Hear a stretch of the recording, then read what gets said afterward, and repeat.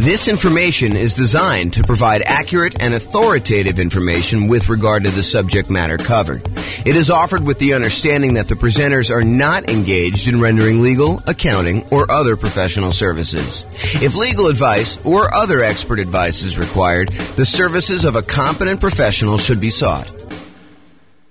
Welcome to the Fort Lauderdale Real Estate Investing and Real Estate Financial Planning Podcast. Learn all about investing in real estate in Fort Lauderdale, Florida, with a combination of real estate financial planning and modeling with numbers specific to Fort Lauderdale. Plus, syndicated, more generalized recordings of live and pre-recorded real estate investing classes, not all of them specific to Fort Lauderdale. Be sure to stay tuned after the podcast for a message from our sponsors. Well, good morning and welcome, everyone. This is James Orr, and today we're going to do a class that is very similar to the class we did yesterday. Yesterday, we did a class on how to calculate cap rate, capitalization rate on rental properties. Today, we're going to do a class on how to calculate cash-on-cash return on investment.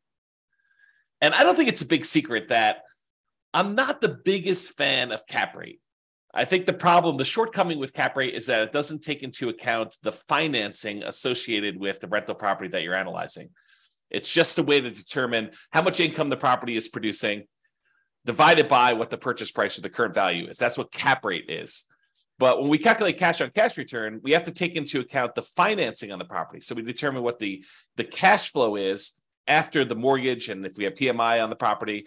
And then we divide that by what we invested into the property in order to determine how productive the cash we invested into the property is in producing one of the four, technically five, areas of return that we have on the property. And so that's what we're going to cover today in this particular class, provided the PowerPoint works. Oh, there we go. Okay, awesome. So today what we're going to do is we're going to walk through an example, and I'll tell you where I get the numbers for each step. And it looks like our police person has arrived for the class. So Nick can tell me if I miss any of the particular sources of the data for today's presentation.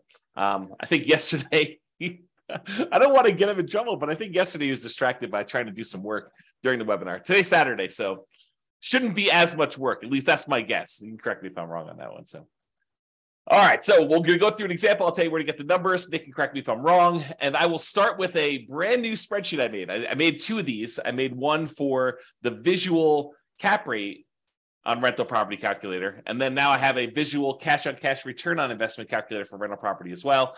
All it really does is it takes the calculation and it lays it out visually so that you could see like the relationship of all the different things that go in the calculation. It's not anything crazy. I mean, it's just kind of a nice little, at least I think it's a nice little visual. You guys can tell me if you think it's not nice. So we'll go over that, my brand new spreadsheet. And then the spreadsheet that I've had now for, probably at least a year now. I think I did this last like March or so. So, we're coming up on a year for the world's greatest real estate deal analysis spreadsheet. And you can go ahead and download a copy of the world's greatest real estate deal analysis spreadsheet at realestatefinancialplanner.com/spreadsheet. And Layla says, if I become a subscriber, is this a spreadsheet I could get? So the world's greatest real estate deal analysis spreadsheet, as of right now, and by the way, these things, because I'm recording these and people can be listening to them years and years later, right now, the world's greatest real estate deal analysis spreadsheet is completely free. If you go to realestatefinancialplanner.com/spreadsheet, you can download that one. The visual cash-on-cash return on investment calculator for rental property, my thought right now, because it's brand new, is I'm going to post it in the members area for the people on Substack. So that's the thinking on that. So if you want that, you can go download it. But honestly, as you will see, I will use it to show you exactly how the calculation is done. But as you will see, not that I'm trying to deter you from signing up and paying me money. You're welcome to do that. We would love that, actually. That'd be great. However, you don't need the visual cash-on-cash return on investment calculator for rental property because the calculation is done for you in the world's greatest real estate deal analysis spreadsheet. So technically you don't need it, but that's good there. And then another spreadsheet I made, and this one will probably be where the visual cash-on-cash return on investment. This is a mouthful. Visual cash on cash return investment calculator for rental property, where that spreadsheet will be. I'll also post the rental portfolio cash on cash ROI spreadsheet, which gives you a nice way to kind of like see all of your rental properties in one spot with what their cash on cash is. Again, that's a brand new spreadsheet I made as well.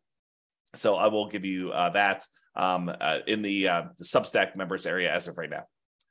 And then, because that's not enough, a second tab on the visual cash on cash return on investment calculator for rental property is the improved cash on cash return on investment focuser. So I'll show you what that means tonight, or this morning tonight. Man, it's already tonight. I just woke up. And so that will be on the second tab of that visual cash on cash return investment calculator. So you'll be able to see what parts of the equation formula will make the biggest impact for you if you're trying to improve cash on cash. Because I think that's a challenge for a lot of folks right now, right? We're in a market where prices have gone up quite a bit. Interest rates are up a lot, and rents are sort of lagging. I mean, they're up, but they're not quite up as much as prices and interest rates are. And so therefore, cash flow is not as great as it has been in the last few years. And I've been telling people this for years. I'm like, look, everything's on sale right now. You guys may not think it because prices are up and you're kind of like thinking, oh man, prices are way up and how could it be on sale? It's been on sale because the interest rates were so low and they were going down. Now that interest rates are not that low and they've been going up, everything's not on sale. And so I think that that's frustrating a lot of folks. And it's a lot of what we're focusing on in this market, right? If you've got a property, especially if you've got property where you've owned it for a while and equity has increased quite a bit, and you're thinking to yourself, okay, I've got all this equity, maybe I should re-leverage up, or maybe I should sell this property and redeploy this capital somewhere else, or maybe I should go get like a HELOC or on the investment property and take some of that money and reinvest it. I think the challenge a lot of folks are having is, what am I going to buy with this? I've got this amazing loan on this property. I got a ton of equity. And so the equity is not super productive because, prices are up and equity has increased. And the cash flow on it's not as amazing as it once was, especially when you think about it in return on equity, which I need to do a class on return of equity, but I digress. Third day in a row with the I digress stuff. So anyway, if the problem we're having is that what do you do? Do you redeploy that capital? And tomorrow's class, I just posted it this morning. Tomorrow's class is what does it mean to be financially independent? And I will go over all the different components that could make you financially independent. It's not just one thing. And so we'll go look at those and then you can decide, hey, look, I want to be financially independent using this particular measure, this way of getting there. And so now you can ignore all the other noise out there and decide, I don't need to worry about whatever it is, crypto or fix and flips, or, even buying more rental properties if that's, not your strategy. I can ignore all those other things and really focus in on this one area because that's the way to be financially independent. And honestly, if you've heard the old story about Warren Buffett and his airline pilot, the airline pilot basically asked Warren Buffett, the secret to being successful. And he told him, make a list of the 20 most important things that you want to accomplish in your life. And so the airline pilot goes, he makes this list of the 20, he says, okay, rank them from 1 to 20, 1 being the most important, 20 being the least important. And then Warren Buffett says, okay, now take number 5, anything below number 5, that list are the things that you must avoid at all costs because they are distractions. They are things that seem important, but they're not, because you really need to focus all of your energy on those top 5 and only those top 5. You think that, oh, maybe I'll eventually get to number 6 and I really should be working a little bit on that now, or number 7 or number 11 or number 14. But really, that's the problem. The problem is that you think that those are important when they're really not important because you're never going to get to them. And they're going to distract you from achieving the top 5. And so really, tomorrow, what we're going to go over, not today, this is not today's class, but tomorrow we're going to go over is, focusing in on what is most important for getting you to be financially independent. And then realizing you need to ignore all the other crap, even though it's shiny object. You're like, ooh, the flipping land, that sounds amazing. Or, doing short-term rentals, that sounds amazing. Or, doing this nomad thing, I just learned about that. That sounds amazing. And maybe that is in your top 5. But if it's not in your top 5, you need to be able to say no. And I think tomorrow we'll get some clarity on that. Okay, now that I'm way off topic, today, we're going to go over the how to improve on cash return investment with the focuser. And if you want to see more examples of me calculating cash on cash, you're welcome to go to realestatefinancialplanner.com/calculate-cash-on-cash. So calculate cash on cash with dashes instead of spaces. Okay. So this is it. This is the visual cash on cash return on investment calculator for rental property. And all it does is it walks you through visually what is happening in order to get there. And if you were on the call yesterday, the webinar yesterday, you heard me go through this very similar looking thing to do cap rate. Why? Because they're similar because up to the net operating income calculation, they're identical. You need net operating income in order to calculate cap rate, and you need net operating income in order to calculate cash on cash return. So they look similar enough to there, but once we get to net operating income, we do something different with it for the calculation for cap rate. For cap rate, we divide it by purchase price or the current value of the property. For cash on cash, we're going to subtract out all the mortgage expenses, and then we're going to divide that by the total cost to close, or the total amount we invest in the property in order to determine it. So that's where we're headed today. A recap for those that didn't watch yesterday's webinar, or listen to the podcast or whatever you're doing. All the red inputs on here are what I call primary real estate metrics. They are things that you don't have to calculate them. You get them from somewhere else. For example, rent. You're not calculating rent. You're just getting it. Rent appears. It's what you can get for the property. Or, what your property taxes are. It's not like you need to calculate that. All the blue ones are ones where you calculate. You take, two primary inputs like rent and other income, and that gives you gross potential income as an example. So all the blue ones become these kind of they're almost like compound calculations when I think about real estate kind of like metrics, the hierarchy of real estate metrics, like how we get the calculation. The more complicated it is, the more inputs it has, the more likely it is to have errors, and the less you should trust it in a lot of ways, right? And so the further down this line of calculations we go, the more errors we've kind of inserted into the calculation. And so the less certain we should be of that kind of number. And so some of these get really, really complicated. Like when we look at the overall return on investment we have from appreciation and debt pay down and the tax benefits of depreciation and the cash flow on the property. We have all four of those things going in, and all the inputs that go into getting to that point. That number is awesome. We love that number, but it doesn't really have a lot of certainty in it because there's so many assumptions that go into it. You'll see just the assumptions for one of those areas on the cash on cash return investment today. So we're kind of going there. All right. So the blue ones are the ones that are compound.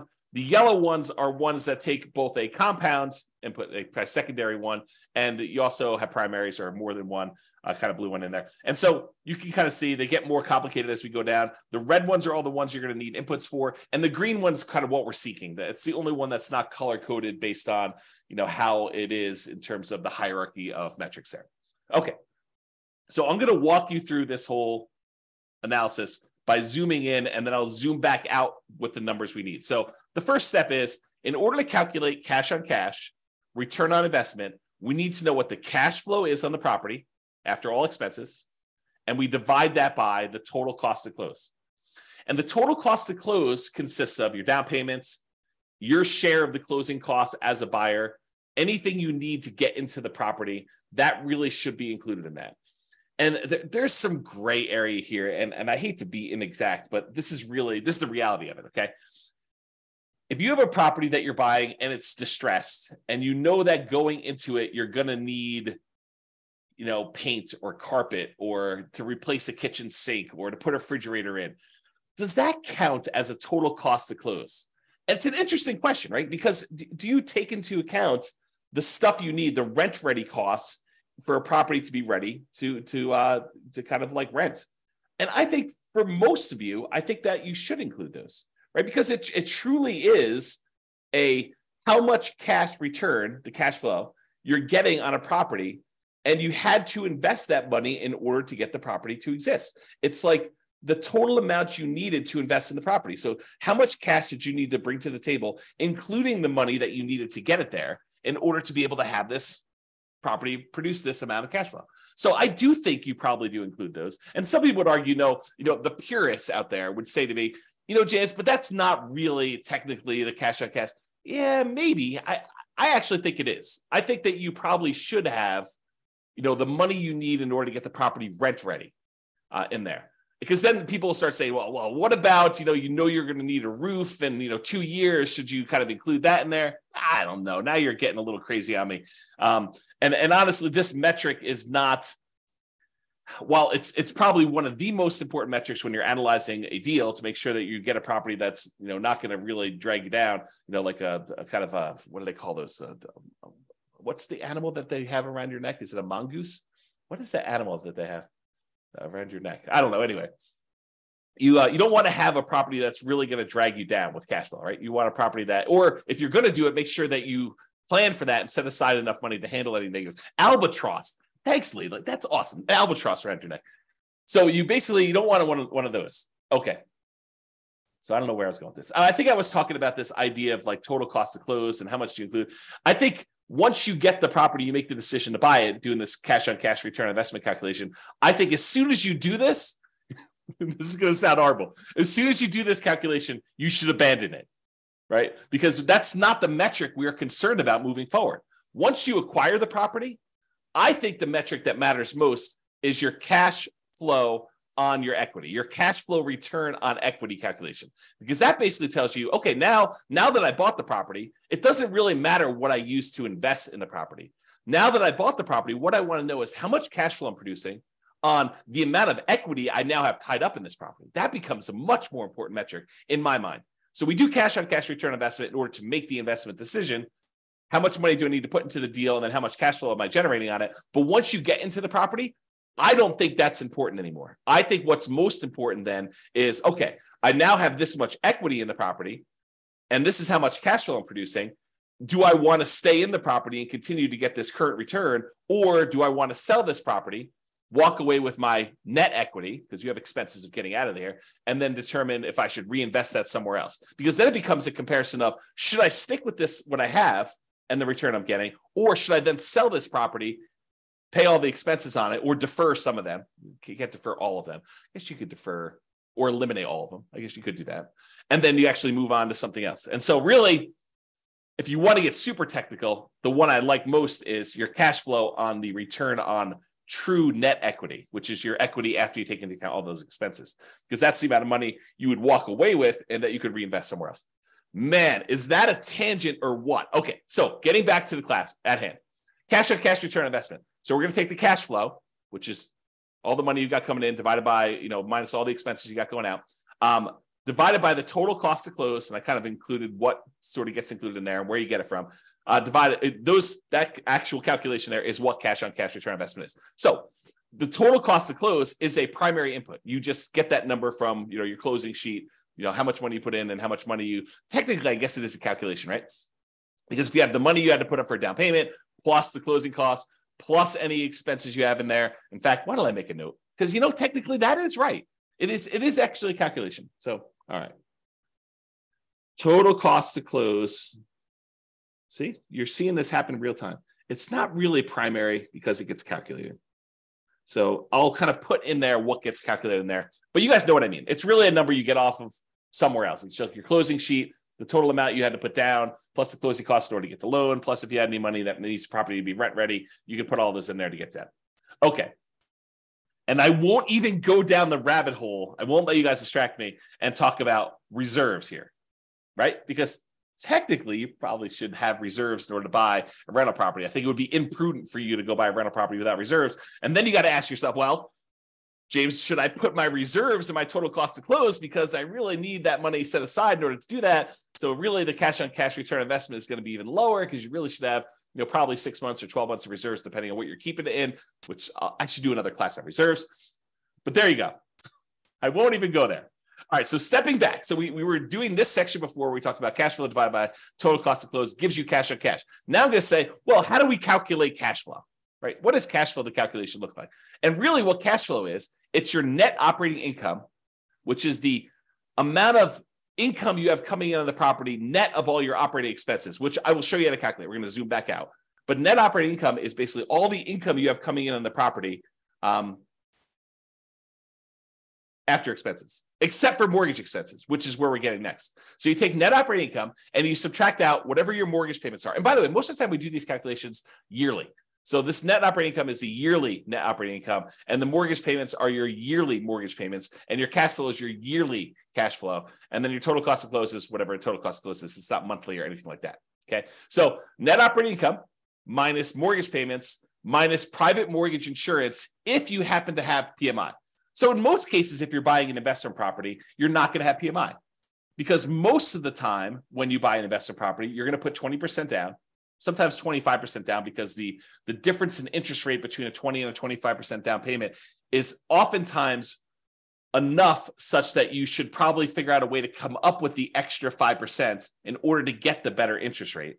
But go do the calculations both ways. Quote it out, to run your world's greatest real estate deal analysis spreadsheet with 20% down and whatever the interest rate your lender gives you there, and then run it again with 25% and see what the difference in cash flow is, because the interest rate is going to be better and you're going to be borrowing less. So usually your cash flow is significantly better when you do 25% down. So a lot of times you'll put 25% down. Okay, so most of the time when you're buying investor property, you're going to have no private mortgage insurance. However, there is a 15% down non-owner occupant, aka investment mortgage. So you technically could buy a property with 15% down. In that case, you would have PMI. And you could either pay the PMI upfront as a one-time lump sum payment, which starts looking an awful lot like you're getting closer and closer to putting 20% down anyway. So you have to make a decision about that. Or most people would probably look at it in terms of a monthly private mortgage insurance payment, where you could actually get, pay a little bit each month until you get up to 80% loan to value. And then usually that private mortgage insurance payment will drop off and you will not have it anymore and it'll go to zero. Okay. And that's not the only way that you can have private mortgage insurance when you're calculating this cash on cash. Let's say you're doing the nomad real estate investing strategy where you're buying a property as an owner occupant. You're going to live there for at least a year. It's a requirement of the lender that you do that. And then at the end of the year, you're going to convert it to a rental. Well, a lot of times we will run analysis when we buy that property to say, look, I know I can't rent it in year one, unless you're doing like house hacking where you have a roommate with you or something like that, or renting out a duplex or triplex or fourplex. And so you're going to look at it and say, I've got this property now that I'm either able to rent out if you're house hacking, you're doing duplex, triplex, or fourplex, or whatever you're doing. Or a year from now, once the property I've lived in a property for a year, I'm going to convert it to a rental. What would cash flow look like either now or then? And most of the time I tell you just to analyze it now, because it's just simpler.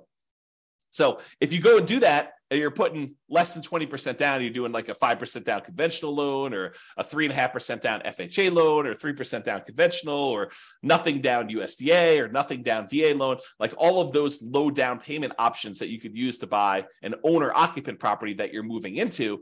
In those cases, except for VA, you'll have PMI. And for those that don't know, I just assumed everyone knows what PMI is. PMI, private mortgage insurance, is an insurance that you pay to protect the lender in case you default. And the way I like to describe it is, imagine for a minute the lender says to you, hey, look, I will loan you money in order to help you buy this house. And you're like, great. And they say, okay, what I'd like you to do though is I want you to have some skin in the game so that if the property value goes down, I'm protected, and that you would lose money first. And you're like, hey, that sounds reasonable to me. You're willing to loan me money in order to buy this house. It sounds reasonable that I have some skin in the game to do that. And so what the lender says is, I'd like you to put down 20% so that if the property value dips and I have to foreclose on you because you stop making payments, that I'll be able to get all of my money back out, all that 80% value back out. And I will feel very, very safe in that position. And you're like, well, that sounds reasonable to me, but what if I wanted to put less down? And the mortgage company says, hey, let me think about that for a minute. Well, I'll tell you what I'm willing to do. If we find a third party, private mortgage insurance company, we find this third party and we say to them, look, the buyer, you, will go ahead and pay them a fee, and they will take the risk on if there's a foreclosure and I am going to end up losing money. So what they will do is they will insure me as the lender for you only putting less down, as if I had put 20% down. Kind of a way to think about it, right? So what basically it does is it protects the lender in case they have to foreclose and they don't get all their money back as if you put 20% down. If you put 20% down, they feel comfortable. But when you don't put 20% down, they don't feel super comfortable. And so they want this third party in the way to protect them in case you default. And so you're paying the third party private mortgage insurance company a fee to protect the lender in case you default. That's what it is. In a lot of cases, not all, FHA doesn't ever go away, but in a lot of cases, the private mortgage insurance payments will go away once you get to 80% loan to value. Once you get to that 20% cushion of equity from the property value going up and you paying down the loan. So That's where you get this from. The mortgage payments, you're going to get those from your mortgage payment statement or your lender. They're going to tell you what your mortgage payments are. The private mortgage insurance number, you're going to get that from your lender. They're going to tell you, hey, look, your PMI payment is going to be either X number of dollars upfront as a one-time payment or monthly in order to, kind of help offset this risk and pay the mortgage insurance premium until you get to, 80% loan to value or 78% loan to value or whatever it is for them. So you're going to get those numbers from there. And then we already covered where to get the total cost to close. So we've got to the point now where we've calculated cash flow from net operating income, which is calculated. We'll show you how to do that here in a second. And then you get private mortgage insurance and your mortgage payments from those sources. All right. Let me take a break. All right. Zooming back out a little bit more. Now we've covered net operating income. We've covered mortgage payments. We covered private mortgage insurance, covered cash flow, total cost to close, and now cash on cash return on investment. Now we're going to step back and say, well, how do you calculate net operating income? Well, net operating income is really the net after expenses of the income you have on a property. So what does that mean? Well, we have this gross operating income. That's the amount of income you have coming in on the property, gross, before expenses. And then you have your operating expenses.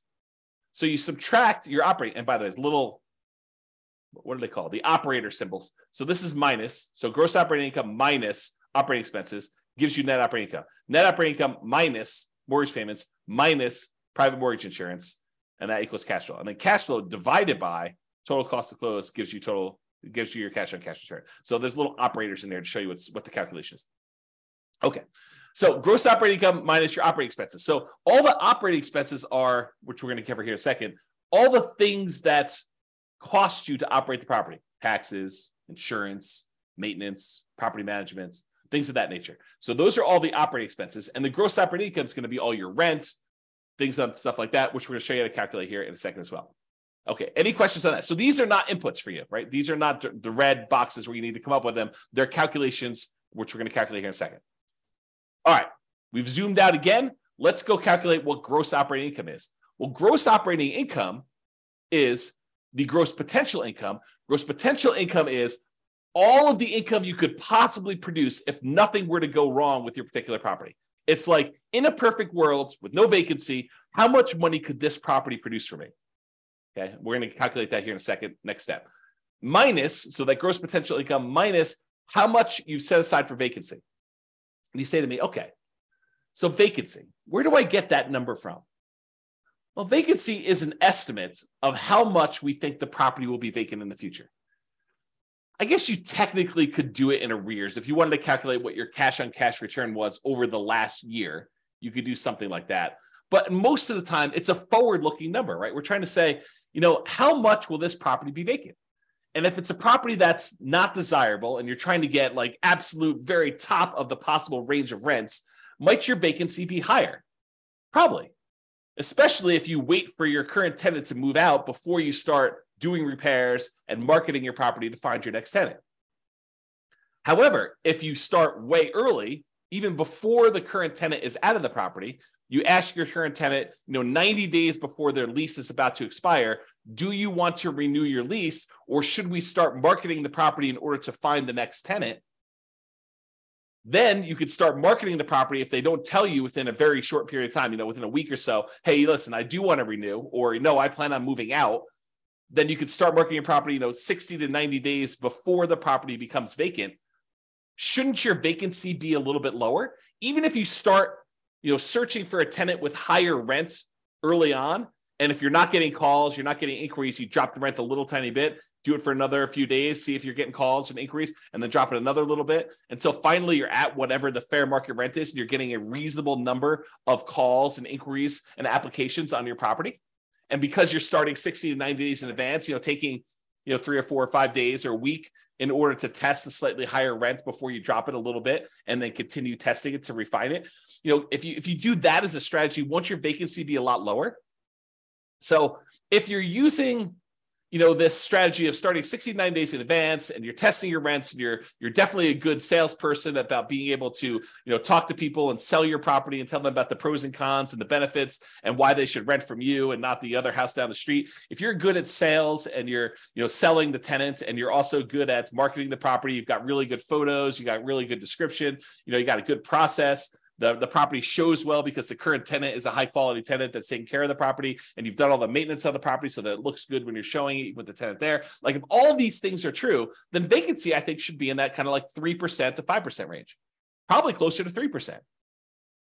But if you're kind of like lackadaisical, a little bit reactive in your kind of thing, you're kind of testing high rents, you're thinking, I'd rather have a month of vacancy, but get $50 more a month in rent because that makes sense to me, which it doesn't.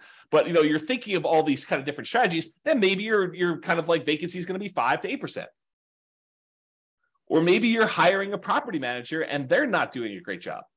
Maybe that's 5 or 8%, or even higher. I mean, if you have like a really poor quality property and it's in a rough part of town and it's hard to fill, and you're trying to get really top dollar for the rent because that's what you believe you should be doing, you might have higher than that. Or if you have a lot of turnover where you have tenants that are constantly being evicted because you have a low quality tenant pool, and by the way, you'll find better quality tenants by starting earlier. You get planners. You get someone who's like, I don't need a property tomorrow because I'm evicted. I'm living on the street. I need a property tomorrow in order to find this. My lease is going to expire at the end of whatever it is, March, and so that's when I want my property. And so I'm going to start looking in January to find my replacement. That's the type of planning tenant, high quality tenant that you want. Someone who's thinking ahead. Someone who's not like out on the street looking for a property to live in tomorrow. I mean, and that's the type of people you get, or a lot of vacancy where you're waiting for someone to move in if you've got a property that's vacant and you're trying to advertise. Okay. So the vacancy one you use that as a percentage of the rent you're collecting, because, we have that thing there. So you can kind of do the calculation. I think, if you don't know any better, 5% is probably pretty reasonable for that number. If you're a good property manager and you know what you're doing, 3% I think is a little bit of a better number. And if you are a train wreck, man, that sounds horrible. But if you're a train wreck with your property management skills, then use a higher number. Okay. Am I doing a good job, Nick, with getting these in here? Make sure we got all this stuff. Okay, good. Let me know. All right, so gross potential income, which we'll show you how to calculate. That one's really easy to calculate. And then minus vacancy dollar, that gives you that gross operating income, which we're going to need. Yeah, Nick says I'm doing a good job, so thank you. So you take all that stuff from the gross operating income, we're going to subtract that from the operating expenses. So what are operating expenses? Well, I told you before what they were. It's like property taxes on a property, and property insurance and HOA fees and your share of utilities as the landlord and other expenses and maintenance and property management. So let's go through those just to make sure we kind of understand. Property taxes, you're usually going to get that from the MLS sheet. However, as I discussed probably in too much detail yesterday, that is not a firm number. And I think that's the problem, just in general, back up a little bit. That is the challenge, I think, for a lot of folks, is that they expect this cash on cash number to be super accurate. And honestly, I don't do them any favors by going out to 3 decimal places here to show you what the cash on cash return on investment is, right? But it's not that accurate of a number, right? We have property taxes in here as $2,956, just as an example. However, when you buy a property in some jurisdictions, in some markets, they actually reassess the property based on the sale, and your property taxes are going to change because now they know what the real value is, high or low. Could go up, more likely, or it could go down, less likely. So it could change. And I gave the example yesterday of you're buying a property from a senior and they had the senior tax exemption. They had like a homestead exemption on their property. And so maybe their taxes are really, really low. Like you're looking at it, you're like, wow, the property taxes on this property are only $1,200 a year. That's amazing. This property's going to cash flow like crazy. Well, it's going to cash flow like crazy if you were a senior and you had a senior homestead exemption on the property. Yeah. But when you buy the property, you no longer get that exemption. Right. And so property tax numbers can change. They're not static. They're not fixed. And they probably will get changed when the property gets reassessed anyway. Like this number goes up over time.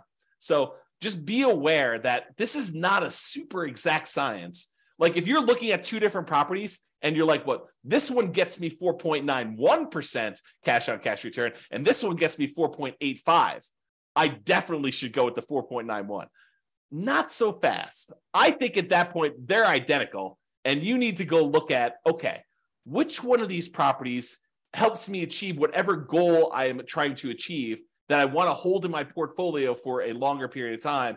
And maybe I choose that one, not necessarily the one that has a slightly better cash on cash return, because it's not that accurate to begin with, right? It could get lost in a bad vacancy or a property tax or a property insurance claim that you didn't expect because it happens to be in a windier area of town and you're going to have shingles blown off. I mean, there's all sorts of weird stuff like that can happen. So this is not that exact. It's not that exact of a science. So then I think you start looking at, 4.9, 4.8, 4.7. They're all really, really close. Now let me think about, okay, of the properties I'm considering, which one do I really want to have in my portfolio? Which one helps me achieve my goal? Which one's most likely to go up in value over a long period of time? Which one is most likely to be easier to rent? Which one is more likely to have people stay there for a long term as a renter in it? Which one am I able to add the most value to? Like all these other considerations. In fact, I probably should do, and let me know if you think I should do this, but I probably should do a class on that. Like, the non-cash on cash calculation considerations when selecting a particular property, right? Like it's all these soft skills, all these sort of speculative, maybe I shouldn't do a class on that because they are like, they're speculative. Like, what do I think is true about the future of this particular property?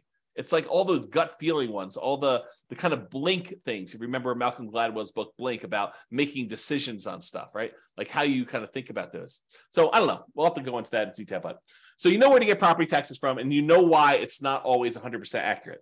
Similarly with property insurance, I think when you start your search to buy a replacement property, you call your insurance agent on a property really early on property, and you say, look, this is pretty typical for the properties I'm looking at. What would property insurance be on a property? If you have other properties, you don't even need to do this because but what would property insurance be on a property that I'm buying that's, about a X dollar property with, 4 bedrooms or this marketplace and this kind of thing. And they'll say, insurance on that would be $1,600 a year, whatever number they give you.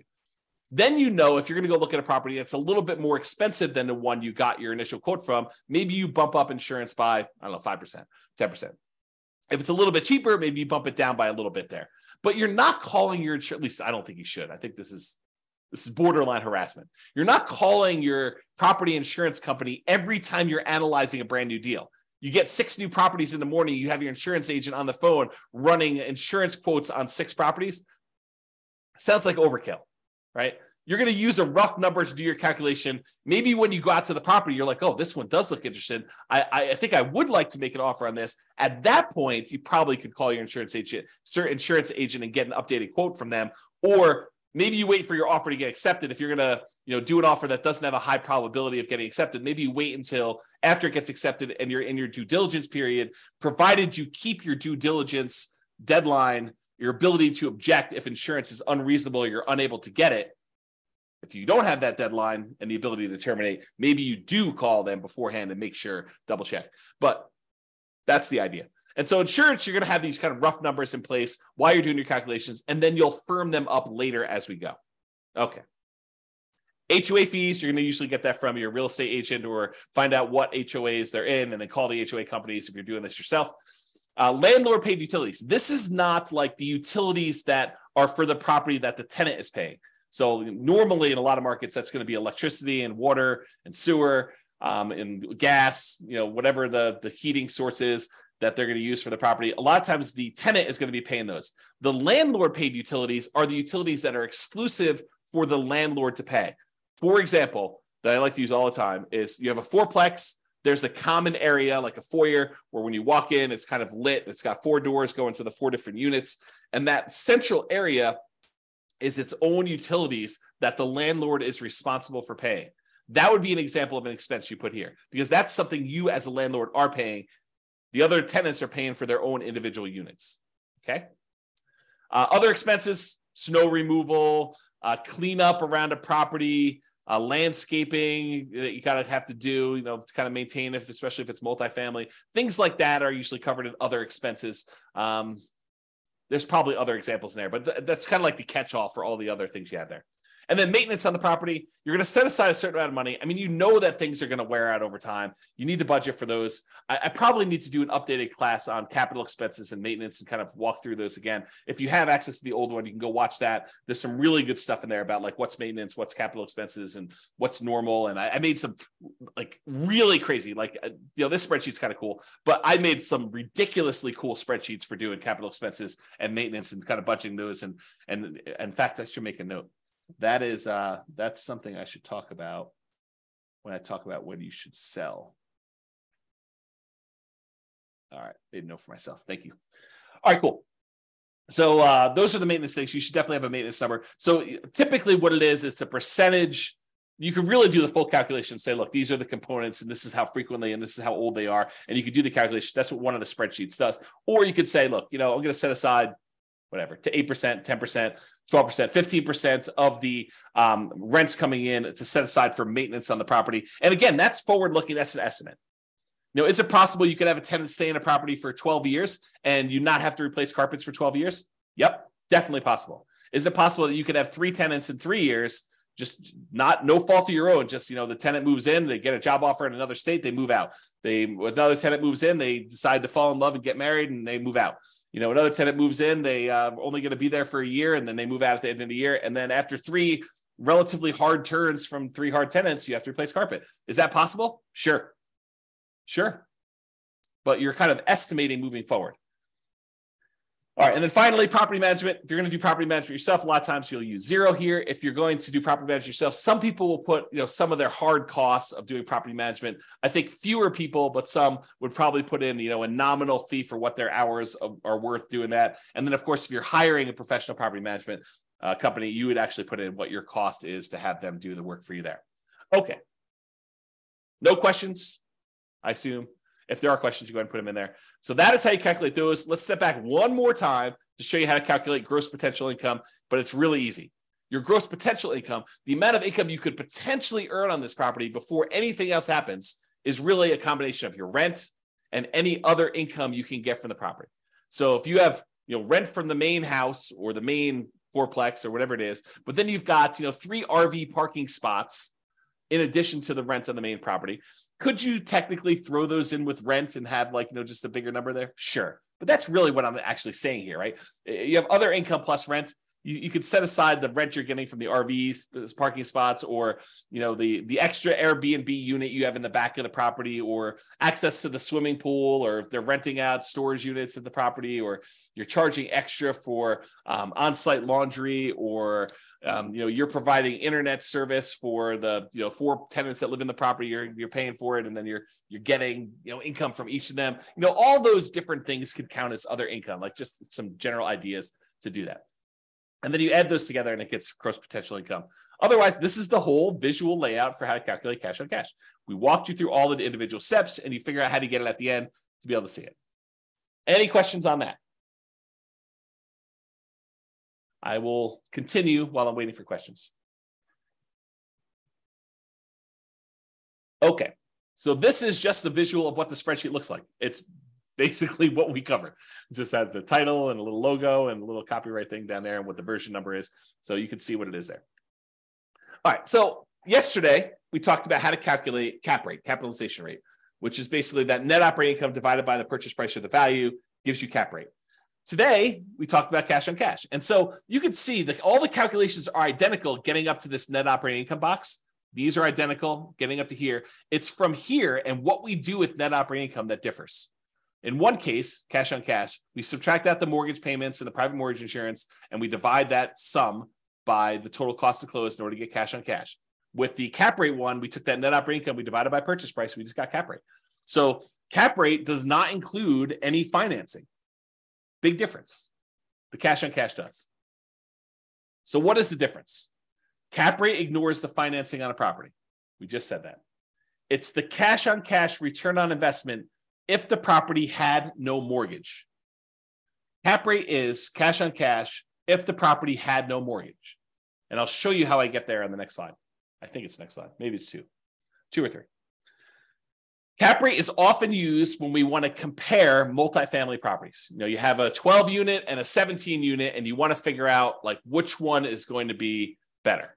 And you can use cap rate in order to say, well, this one's got a cap rate, it's a 5 cap, this one's a 4.5 cap. You can kind of use those to compare. So it's used to do that. Both need the same calculation through net operating income, which we talked about, and I walked you through the calculations already, so I'm not going to do those again.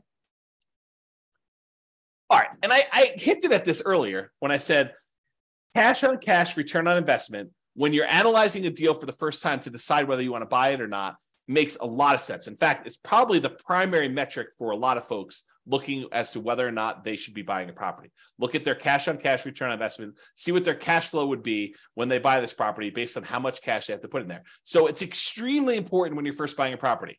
It tells you how much cash flow your property is producing based on how much you're investing in the property. That's a good number to know. However, after you've owned the property for 10 years, does it really matter what you initially invested in the property? Fast forward 10 years from now, does it matter that you only put $1,000 down on this property? Probably not. And honestly, the less you put down, the more amplified this gets, the less meaning it has. I'll give you an example about this.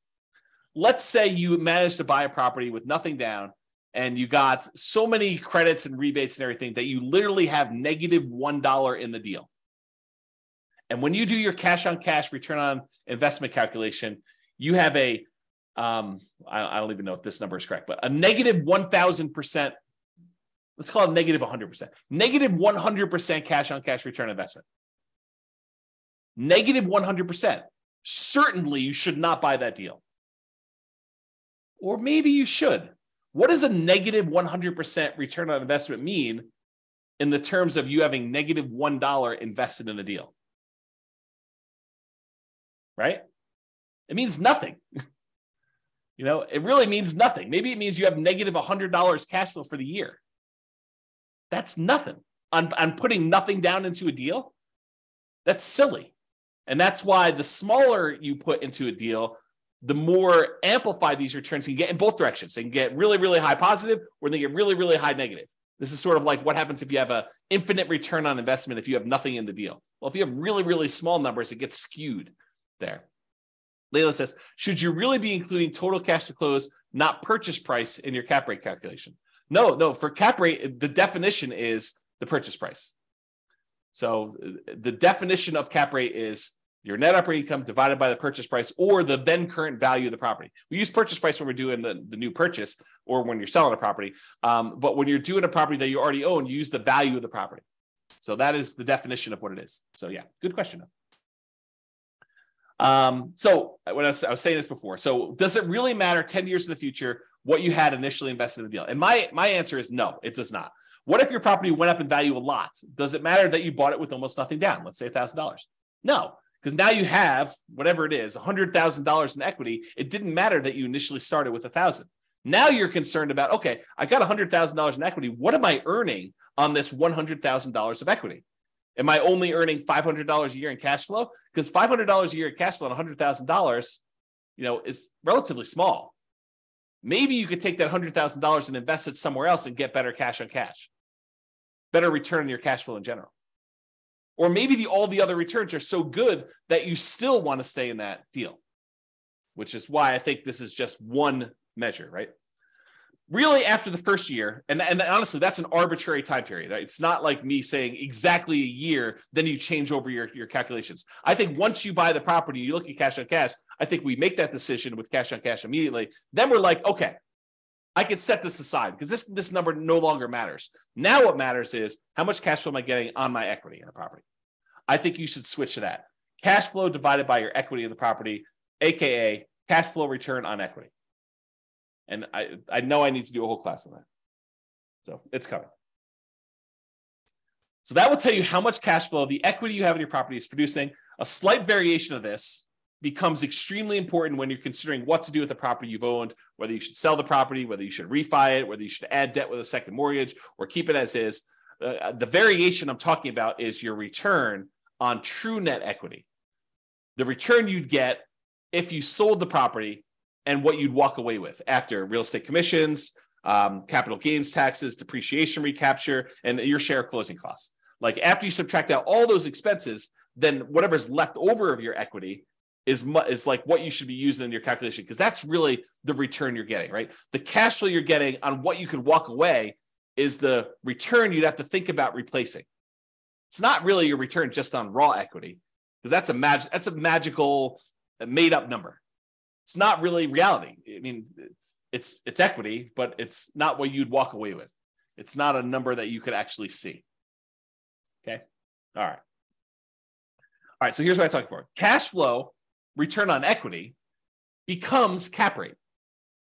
So if we think about this, the cash flow you're getting divided by how much equity you have in your property really eventually becomes that cap rate calculation.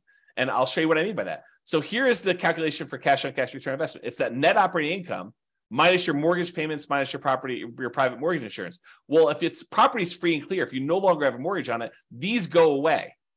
And so then it becomes net operating income literally equals cash flow, because this, when these are zero, becomes cash flow.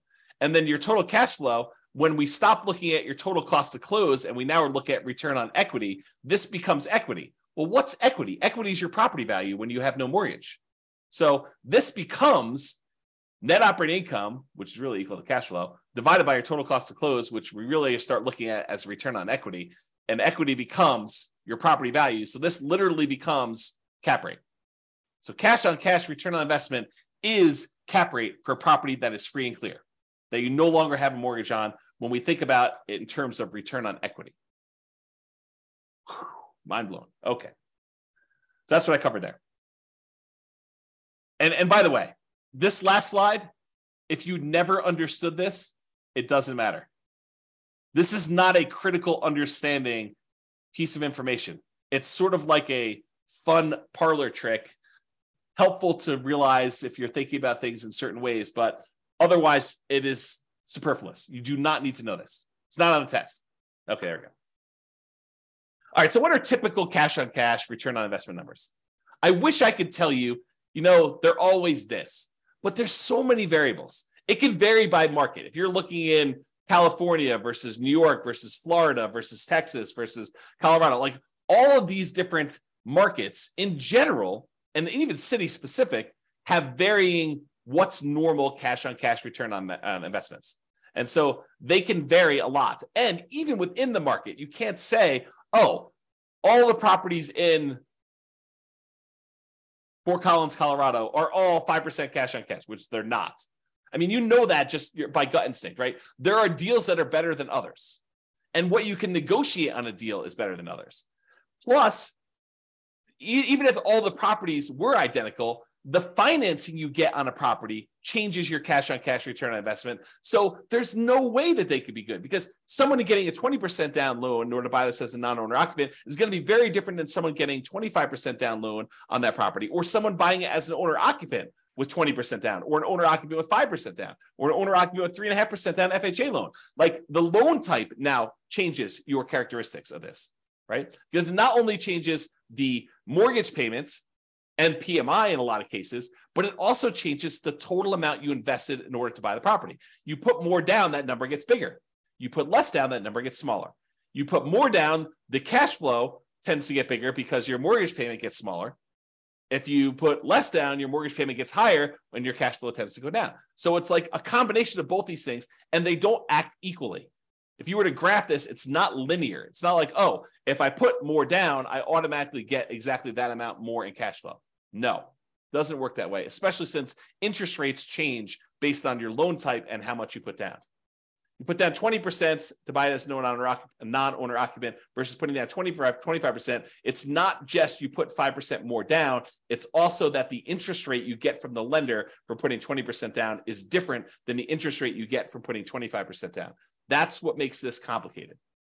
It's not easy. You need to actually sit down with a spreadsheet, the world's greatest real estate deal analysis spreadsheet, enter your numbers for both types of loans you're considering with the actual interest rates and actual down payments, and see what happens to your cash flow. And sometimes it makes sense to put more down. Sometimes it makes sense to put less down, partially depending on what your goal is. See the class tomorrow. Okay. Let me make sure I covered everything I want to cover in here.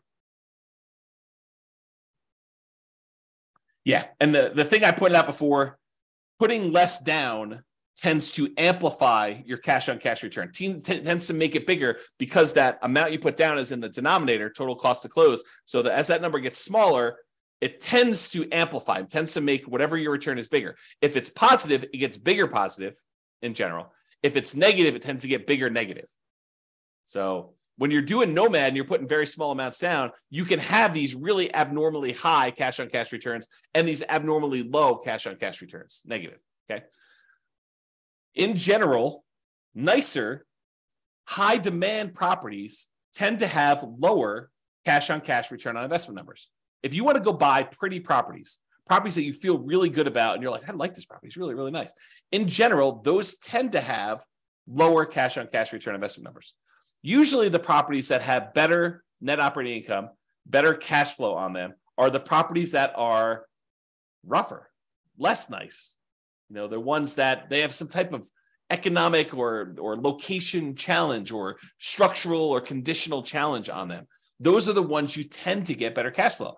This is like the classic slumlord kind of metaphor or kind of terminology, right? You tend to associate the people that have these cash flowing properties as these slumlords because the properties tend to be run down. You tend to kind of like forego some maintenance to improve their cash flow by having that lower maintenance number. And they kind of like live on the fringe trying to get these higher cash flows on that. Or these nicer high demand properties tend to be lower. There's some exceptions to this, right? You do nicer properties that are Airbnbs, maybe you can have enough income where those become nicer.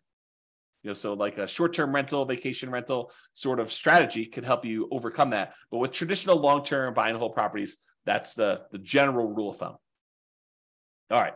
So have I carefully avoided telling you what a typical cash on cash return on investment number is by explaining to you how much they can vary market to market and within the markets and based on the financing you're getting and like all those different things?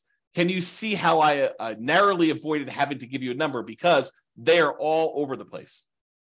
All right. I want to make sure.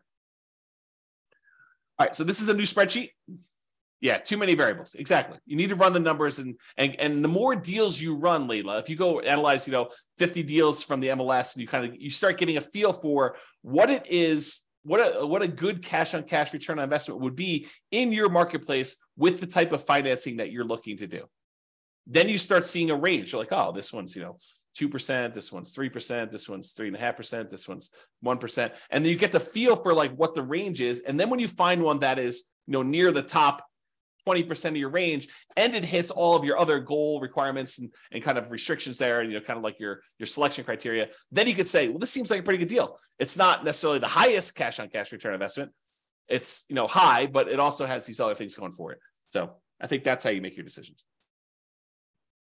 All right, rental portfolio, cash on cash return investment. So this just walks you through the calculations. You enter in your different properties here. You enter in your net operating income, mortgage payments, private mortgage insurance. I think it calculates cash flow for you. You put in your total cost to close, and it will calculate cash on cash return investment. So it'll do this, and then it summarizes what your average is for each one of these fields, each one of these columns, and your total. So that spreadsheet is also brand new. Just an easy way to keep track of this. If cash on cash return investment is important to you, which, as I just pointed out, you're probably not doing this, right? If anything, you'd want one that is your rental property portfolio cash flow return on equity number. In my opinion, that's a better number to know. And if you're going to do that one, you might as well do the return quadrants because you're going to want to know appreciation, debt pay down, depreciation, and the cash flow all at the same time, and reserves, and what the number is for those. So you'll probably want that, which it's coming. Okay. This is the world's greatest real estate deal analysis spreadsheet, very modestly named. It's my humility showing through in the naming of this particular spreadsheet that I made. But you can download a copy, realestatefinancialplanner.com/spreadsheet. And this is where your cash on cash return on investment is shown. In this case, it's the green little bars. It shows you what it is. It has a little number telling you what it is in year 1, 2, 3, 4, 5. Again, I don't think that's a good number to look at past year 1, but I do show it to you. And then cap rate for the first 5 years shows you those two in case you are a cap rate person. Because really the world is divided into people that are like, I'm more of a cap rate guy or gal, or I'm more of a cash on cash guy or gal. And so you can look at those kind of as two different worlds. And so whatever you want, it's there. And so you enter in all the numbers, like all the inputs, all the red boxes are just over here for analyzing the deal. And once you enter all this in, all these charts update. It's the one I'm highlighting is because there's a class on how to calculate cash on cash is this one right here, which is where the number is. Otherwise, you do these numbers and all these other metrics charts get updated. All right. Any questions on that? Sweet. And then if you want to see what this number is over time, you can go look at this number, through year 40. This is just on the overrides tab of the same spreadsheet. So this is part of the world's greatest real estate deal analysis spreadsheet. It's a mouthful too. And then on the bottom, there's an overrides tab for a different sheet. And then it shows you this as part of a lot of other calculations. It shows you all the intermediate steps, but it also shows you these. And I've highlighted them with color to make it a little easier to find. All right. So this is the return quadrants. And it shows you the 5 areas of return you have when you buy rental properties. Appreciation, tendency for property values to increase over time. Cash flow, which is what we're talking about. We talk about cash on cash return on investment. Debt pay down, how much of the loan you're paying down over the next year. Tax benefits, your depreciation benefits on the property by owning a rental property. And then the amount of return you're earning on the reserves you've set aside in order to own the property. And then the total of all 5 of those. Okay, so it shows you what those are. What I want to point out is this cash flow one, that is cash on cash return on investment when you're buying the property. So typically cash on cash return on investment is represented here for the return on investment quadrant. So when you're looking at it for year 1, this is a really important number to look at for your number. And that is literally cash on cash return. That's the calculation we did today. Okay. All right. Improving cash on cash return on investment. I did not expect this class to go this long. It's all the tangents I'm going off on. So I expect to be done around this point, but I've only got 3 more slides left to go. And one of them is like a final, just kind of like contact information. So improving cash on cash return on investment. If you want to methodically go through each one of these red input boxes and think about how can I improve this? How can I increase it? How can I decrease it? If it's an expense, you want to decrease it. If it's an income source, you want to increase it. But how can I improve on each one of these boxes? What could I do? Well, that's pretty much what I did in the class on how to improve cash flow. Because if you go through and you methodically think of all the different ways you can increase rent, all the different ways you can get other income on a property, all the different ways that you could decrease your vacancy, all the different ways you can kind of keep your property taxes low or reduce them in some cases, all the different ways you can kind of mitigate property insurance, all the different ways you can reduce your HOA expense, which is hard to do, landlord paid utilities, which is really hard to do, other expenses, which you may be able to do, maintenance on a property, how do you kind of reduce maintenance overall, and then how do you reduce property management without having to do all the work yourself? Like if you think about reducing all those and mortgage payments, that's all the financing stuff, and PMI, which is all the PMI related stuff, and the total cost to close, which is minimizing how much you have invested in the deal and getting seller to pay some closing costs, like all those things. If you think about how to improve all those, that's literally how you improve cash on cash. So you can methodically go through each one and do that. Or I created this new tool, which allows you to improve cash on cash, return on investment, Focuser, which I'll be teaching a class about at some point in the future. But here's the very, very short version of it. On the left side are all the income, expenses, and calculations. So all the red ones are your primary inputs. The blue ones are those secondary real estate metrics. The yellow ones are tertiary ones. And then the green one is what we're trying to solve for. That's the ultimate one we're doing. It shows you what the values we use from this thing right here. All these red values just get moved over there. So it shows you all the values that we're doing. And then it says, okay, if I change rent by 10%, increase it by 10%, this is what the new value would be. And if I changed it to this new value, here's what the new cash on cash return on investment would be. So it went from 4.895 to now 7.73. Well, that's a 57.92% improvement. So that would be a good one to focus on if you were trying to improve your cash on cash. But it shows you if you only improve other income by this amount, then it only improves it by 1.39%. If you improve this other one by 10%, you reduce your operating expenses, it improves your cash on cash return on investment by 14.33. So you could see the ones that make the biggest difference, which ones you should focus on to improve your cash on cash return on investment. And you can play with these numbers. You could change it and say, look, if this only went up by 5% or 1%, or what if this went down and this one did, and it only does one variable. So this only calculates what happens if rent changes. It doesn't do rent and other income and property taxes and does a calculation. It's only a single one to focus on. Okay. This is the second page of the visual cash on cash return on investment rental property calculator. So it's the second tab. That's where you'll find it.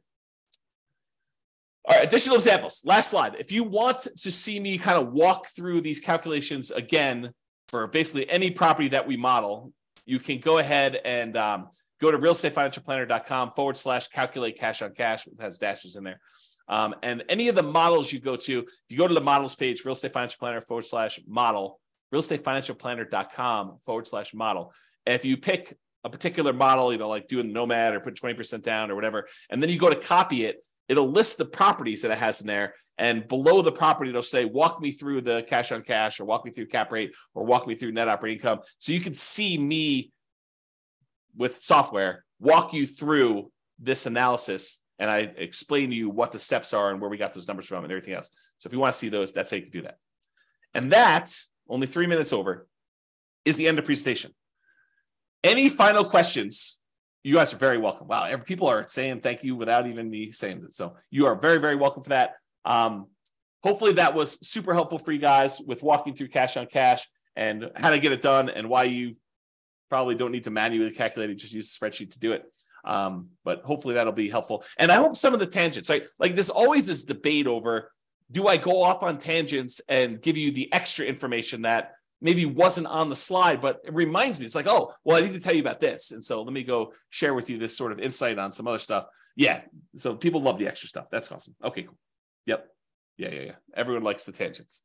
Everybody likes the tangents. So that's it, folks.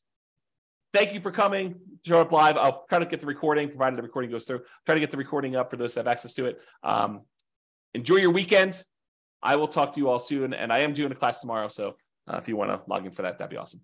Bye-bye for now. With home prices up, mortgage interest rates up, and rents up, but not quite enough to counteract the higher prices and interest rates. Cash flow on rental properties in Fort Lauderdale is harder than ever. Book a call with the Real Estate Financial Planner to apply our proprietary 88 strategies to improve cash flow on your rentals.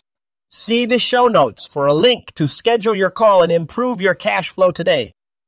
If you're a real estate agent, lender, or professional in Fort Lauderdale that wants to help our real estate investor listeners, consider reaching out to learn about collaboration opportunities with this podcast.